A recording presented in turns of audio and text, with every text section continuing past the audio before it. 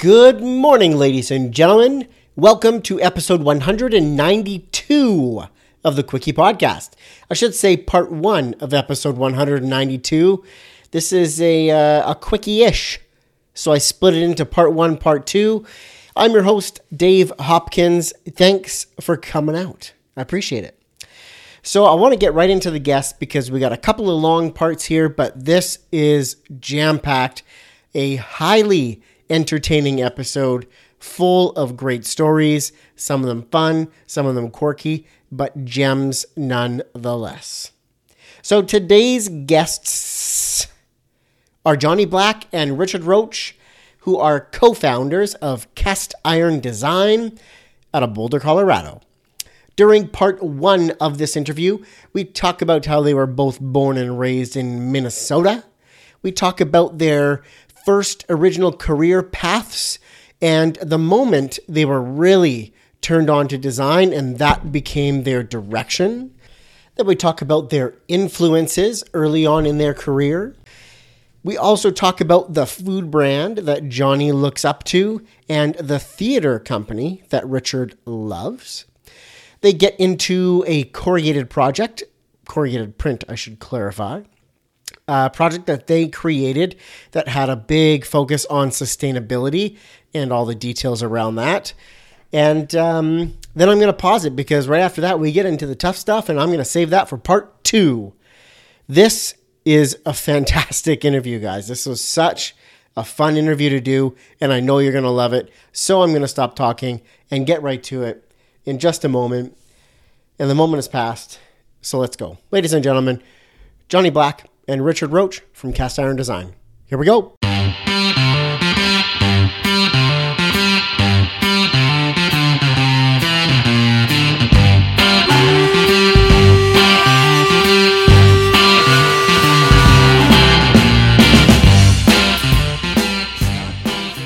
Welcome to the Quickie Podcast, the daily interview show where we talk to graphic designers about their journey to the creative field. And we do it in 30 minutes or less. So, are you ready for a quickie?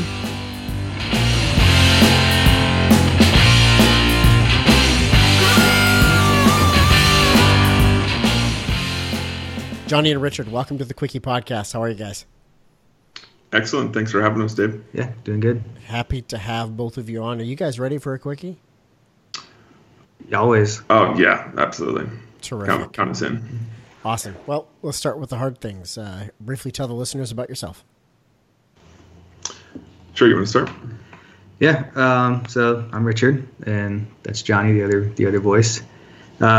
We met in undergrad in southern Minnesota. We kind of both spent most of our lives in Minnesota. Jonny was born and raised there, and we worked together a little bit. We had a lot of classes together. We collaborated on a big project at one point, and then Jonny graduated. He went on to do his master's in Tucson. I still had another year left. And about halfway through his master's, Jonny contacted me asking if he wanted to start some sort of a design collective. He just kind of wanted to collaborate with some other designers. Yeah. I was down for it. I was pretty obsessed with design and wanted to do as much as I could. And we just kind of clicked really well. And we decided that we did not want to bring anyone else into the collective. Clicked too well. So we ended up turning it into a partnership instead. So we just kind of accidentally started a business. So yeah, you want to explain what we do and that kind of thing? Yeah, that was in 2010. So we kind of do a lot of different stuff. One of the foundations of our studio is that we are generalists instead of specialists. Our main focus is always sort of has through the lens of sustainability, but within that it's super broad. So we work on a ton of brand identities, and that's about 50% of the work that we do. And then we do all different kinds of stuff, print and editorial, books, magazines, that kind of thing. We do event branding, and we do web design and in-house development as well for some small websites.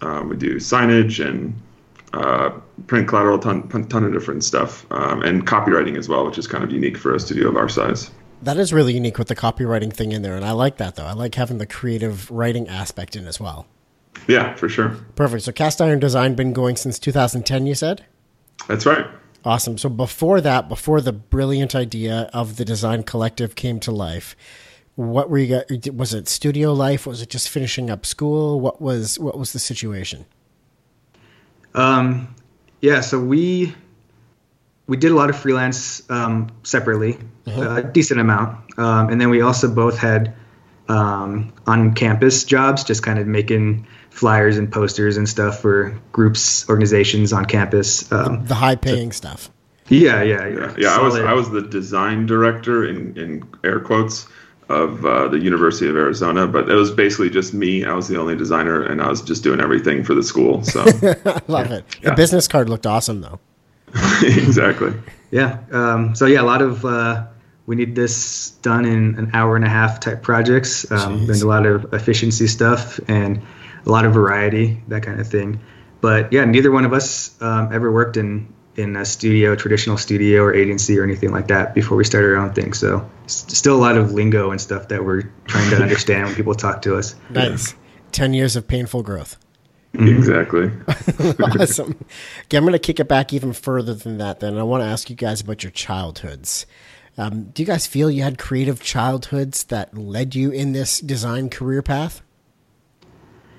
Yeah, I feel like every child is creative in some way or another. For me, it was more in writing. So I guess that's where a lot of the creative writing thing comes from. And Jonny has like a pretty strong sense of humor and that kind of thing too. So we kind of align in that respect. Nice. But that was pretty much the only thing that I was considered creative at growing up. I was one of those like, the 3 R's, reading, writing, and arithmetic. Like that was my strong suit. The math guy, the nerdy guy. So everybody kind of thought like maybe I'd be like an engineer or something like that. Richard played with spreadsheets when he was growing up as like a toy. Yeah, sweet. Yeah, QBasic. So that was me growing up. Whenever I did write, though, I did get a lot of feedback about being funny and creative, and sometimes too much. I've gotten bad grades for. I had to write my first research paper about bears in like 2nd grade, and I got like a B- or something, which was shocking for me. And because I turned it into like a fake talk show, there was like a narrator and stuff like that. I still got all the facts in that was required and stuff like that.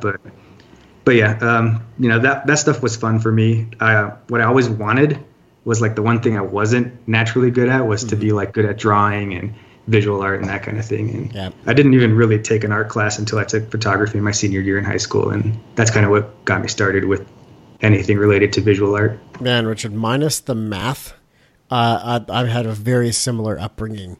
The best artwork, drawing, painting, whatever you want to call it, that I've ever created was a World War II airplane in paint by number. Nice.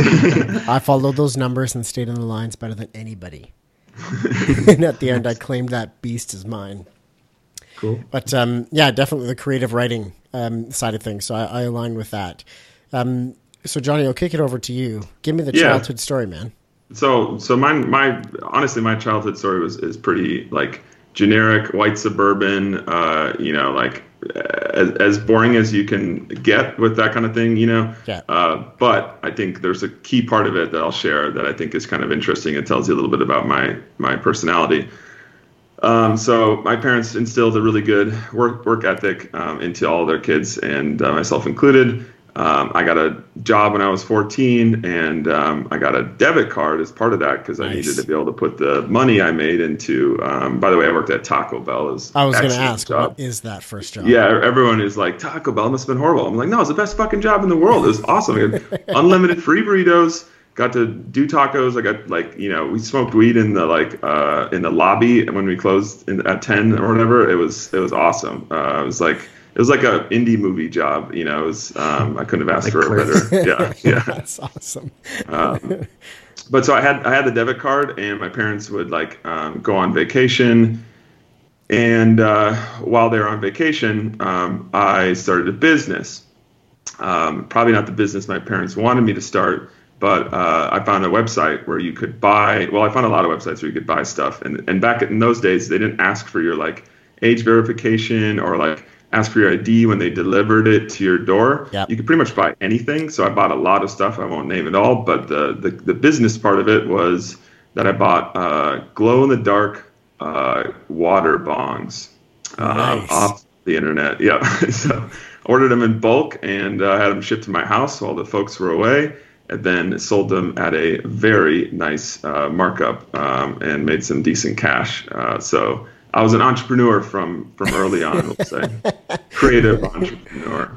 I love that. So that was your first entrepreneurial venture. You just had business in you. I think so, yeah. That's awesome.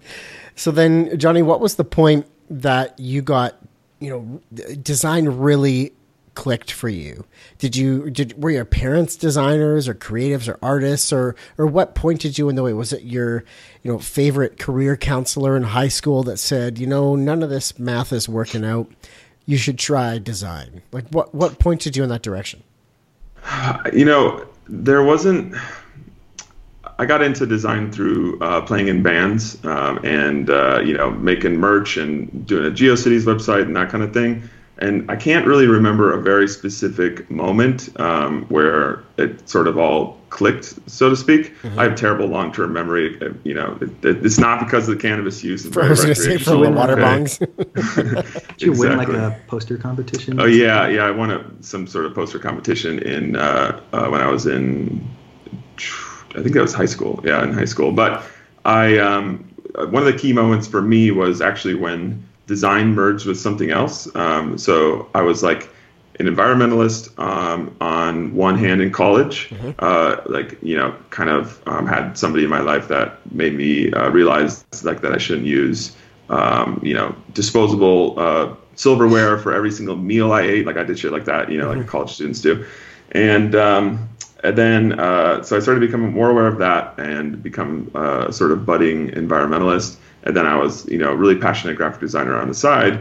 And I took this course in graduate school that was called Critical Issues in Design. Mm-hmm. And they basically had you look at how you can use design as like a tool for good. And so I was really interested in because I was interested in the environmentalist part, I looked up, green graphic design or sustainable graphic design. I didn't know it was a thing. And my mentor encouraged me to look it up. I found this book by a guy out in California, Berkeley, California, called, his name is Brian Doherty, and the book is called Green Graphic Design. And when I read that, it was like two worlds collided. Like everything just was like, blew my mind. I was like, holy shit, you can really make a difference with graphic design. There's all these different, like what we do as graphic designers has such a huge impact, especially in print, and it just totally, put me in a little whirlwind and then kind of from that point on gave me, purpose or this sort of motivation for the rest of my career. And so that was in 2010. And then that's what led me to reach out to Richard to start the collective, which turned into Cast Iron. Mm-hmm. So Richard, you were at the same school at the time? When he reached out to me, I was at the undergrad that he formerly was at. He was doing his master's. Got it then. So what about you, Richard? What is the moment where design really clicked for you? Because you kind of mentioned that you had more of a, almost more of an academic younger years. Yeah. There's definitely a very specific moment for me. When I first went to college, I went to Nebraska, and the only reason I went there is because I got a scholarship. So I didn't have to pay any tuition. I didn't even visit it beforehand. Everybody was like, "You haven't visited?" I'm like, "Nah, I don't care. I'm pretty easygoing. It's free. I'm cool wherever." I'm in. Yeah. So I went there. Turns out I did care, and I hated it. Yeah. I ended up spending a lot of time in my room. I had broadband internet for the first time in my life. Started getting involved in a lot of like online communities and that kind of thing. Especially around music, electronic music.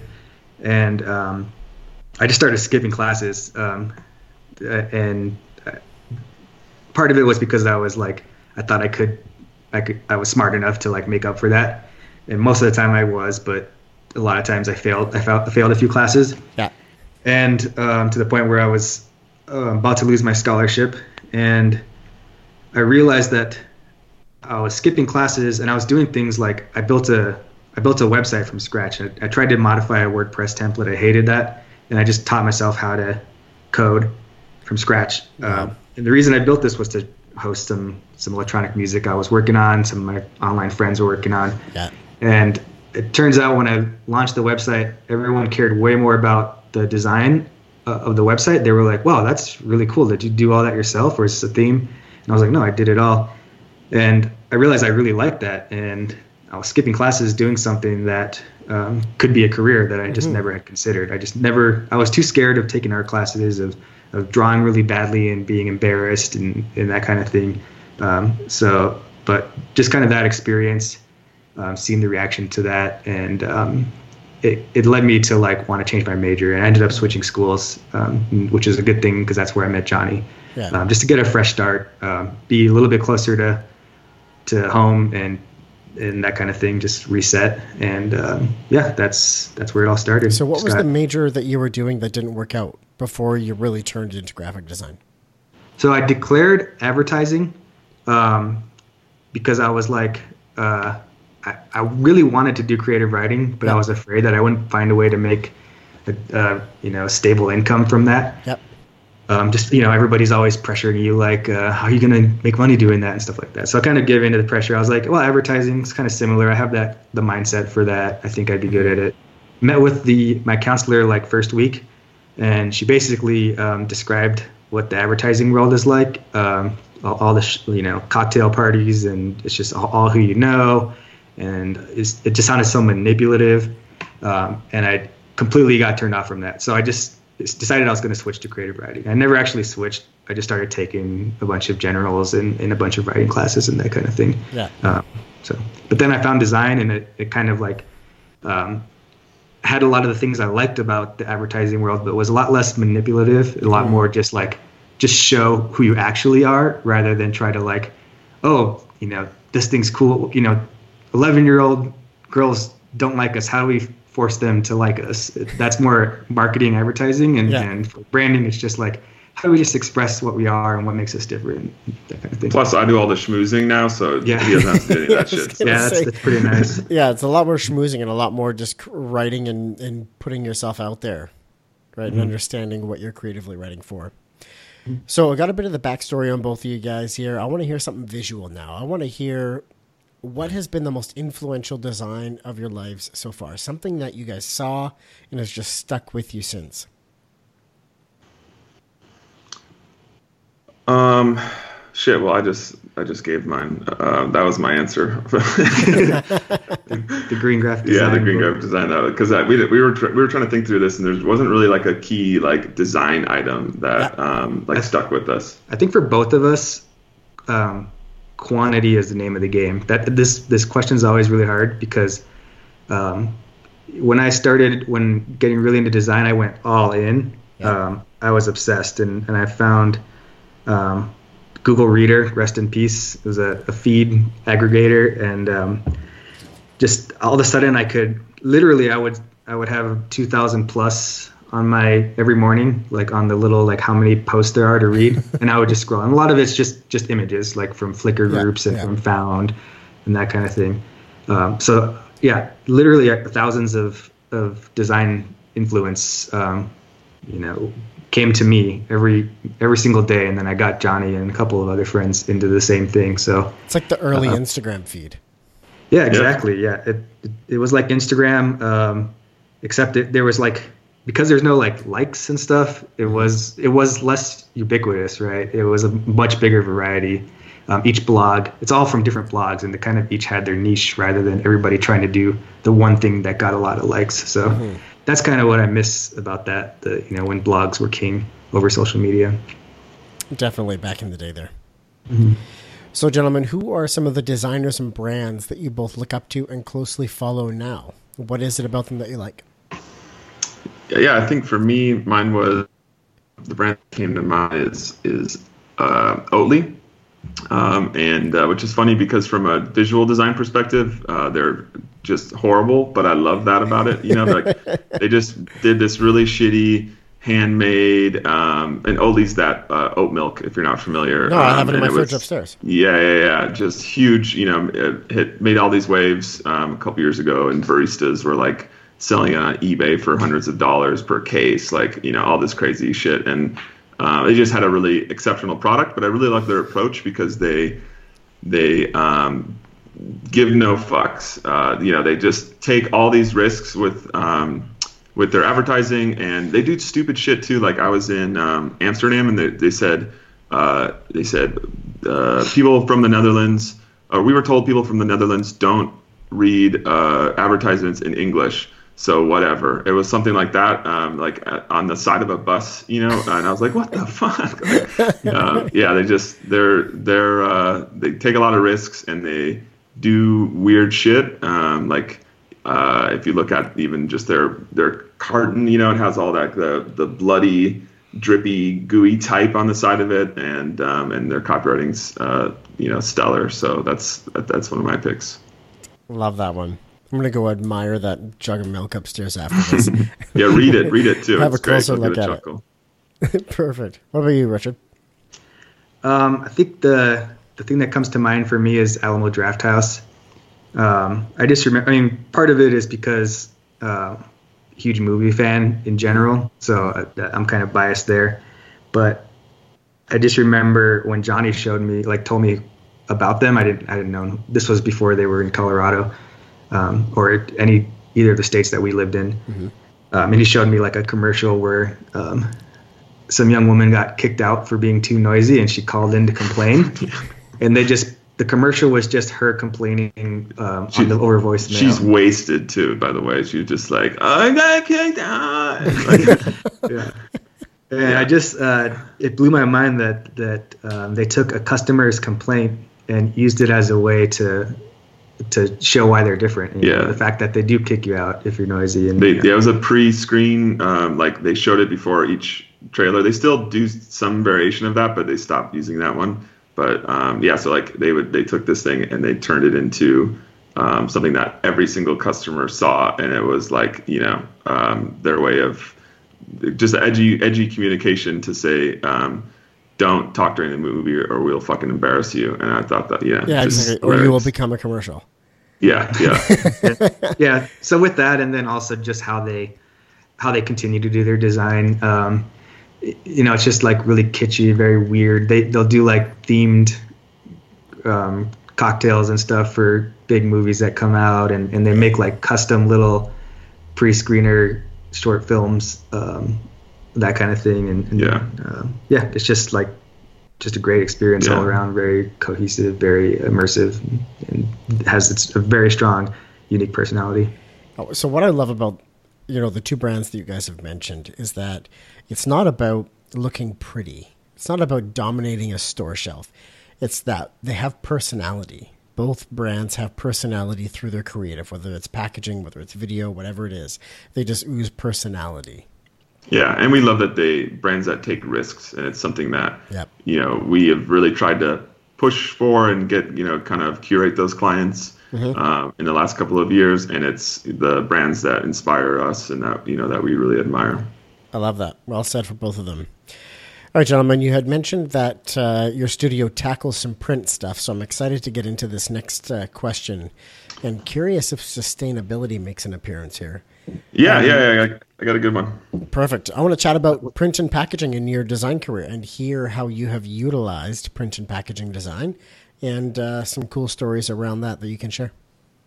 Yeah, cool. We got two real short ones.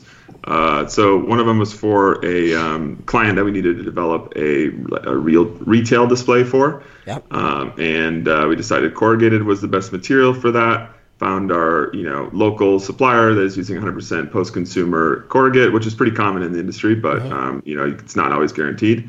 And then we worked with their box engineer to come up with a design for it. And one of the tenets of green design is efficiency, right? And just being resourceful, minimizing the amount of materials you're using, and that kind of thing. So we asked them we came up, talked with the engineering team. They came up with this design based on kind of the rough sketches that we put together, and we were looking at the design, and there was this one panel that was in it, and it kind of it's hard to explain just over verbally, but this panel like did this little switchback route and this weird fold, and we realized like, wait, if they kind of just took a shortcut here and did a fold, then you could eliminate this entire panel. And so we asked them about it. We were talking about, we're like, there's got to be some reason that structurally sound like necessity or something like that for it to work. So we asked them, knowing kind of sheepishly, knowing like, oh, they're just going to be like, oh, you fucking idiot. It's like this, and have to explain it and just waste their time or whatever. And so, but we, it's our job to try to minimize the waste and make it as efficient as possible. So we always ask those questions, even if we think it's dumb. So I asked them, like, hey, can we just do this? And I drew out what we wanted to do. And much to our surprise, the response was, yeah. And I was like, wait, what? We can do that? And they said, yeah. And their specific response was, there's more than one way to skin a cat. I was like, what? Perfect. So yeah, we did the math. It saved like 20%, reduced the size by like 20%. It saved the client $16,000 per 100,000 units. Jeez. Just like had a huge impact. And obviously the client super pumped. It made everything easier for them and cheaper for them. And so we were excited about that. So just a really simple story about how asking those questions can have an outsized impact. Oh, always asking those questions. So the other print related story is kind of almost the opposite type of story. It has nothing to do with sustainability. It's just like that's a really high run, high quantity, commercial project, and we had very early on, before we were working remotely. I was in Minnesota and he was in Tucson. Yeah. And we had someone contact us with the weirdest print request. What he wanted to do was make an engagement ring out of paper to propose to his girlfriend with. And we were like, okay, that's kind of odd. And it turned out he had a pretty decent budget. I think a few $1,000s for when we were first starting off. We were like, what? Yeah, with adjusted for our current income, that would be like 100,000. We were like, holy shit. So yeah, we were confused, but the idea was that I think they were both in some kind of design, industrial design or product design or something like that. Yeah. And so it was supposed to be like a temporary ring, like a for placement only type of ring, kind of that reference. And then they were going to pick out the real one together rather than him trying to just guess which one she would pick. FPO ring.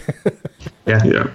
So yeah, we were like, well, if he's going to give us, pay us to do this much, we want to go all out. So we've figured out how to make like a full on 3D little paper jewel. I think there was something like 37 cuts and folds in it. Wow. And at a like tiny level, to the point where I had to use needles instead of my fingers to like do the folds and that kind of thing. And so I did all the hand work. And then in Tucson, Jonny designed like the decorative parts and the typography for the band. And then he also letterpressed it into like some really thick, was it cotton paper? Yeah. Mm-hmm. For the wedding band. And he had to mail it to me. And then I had to connect the little diamond part to the band.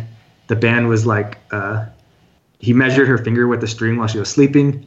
And then I took a little piece of string. I went to a hardware store and I found like a socket that was the same width as her finger. And then I molded the band around that and glued two pieces together. So the band could it was rigid. It could like stand up on its own. Unfortunately she said no. So that was kind of disappointing. No, I'm just kidding. No, she said yes. Oh, that would be. Yeah, on a jumbotron too. It was. Yeah, exactly. No, she said yes, and he sent a photo of her wearing it and stuff. So it was pretty cool. It was pretty fun. Probably not the type of thing we would try to do again, but So is that something that you have like up on the website? You got to have a photo of that. We have photos, but it's not on the website. We can send them to you if you want to post them on the link or something. Definitely send them to me. I'll put them on the link, and hopefully you don't get too many paper wedding ring requests. Yeah, we are not open for business when it comes to paper wedding rings. It took me like 7 hours to make the little diamond thing. I did it 3 times before I got a good one. So Gentlemen, everything has a price. Everything, yeah. If there's a price, if the price is there, you'll do another paper ring. Right. That's true. Yeah. If somebody's willing to donate $500,000 to the World Wildlife Fund, then we're in. Awesome. There it is. The announcement's here. All right, that's cool. 2 really great stories, and I love ask those questions and then a paper wedding ring. All right. So we got to get into the tough stuff now, guys. I got to drag you through the mud a little bit. And scene. That is where I'm going to stop this one, because I'm going to save those stories for part 2. The tough stuff. I do sort of bring up the bad memories, drag them through the mud a little bit, but all for a great purpose of sharing the lessons learned, the mistakes they made with you, so you can learn from them. So come back tomorrow and hear those stories, and also a crazy restaurant story that it's definitely not a question I ask on the Quickie podcast, but a wonderful story came out of it, and I'm so happy it did. So come back tomorrow for that.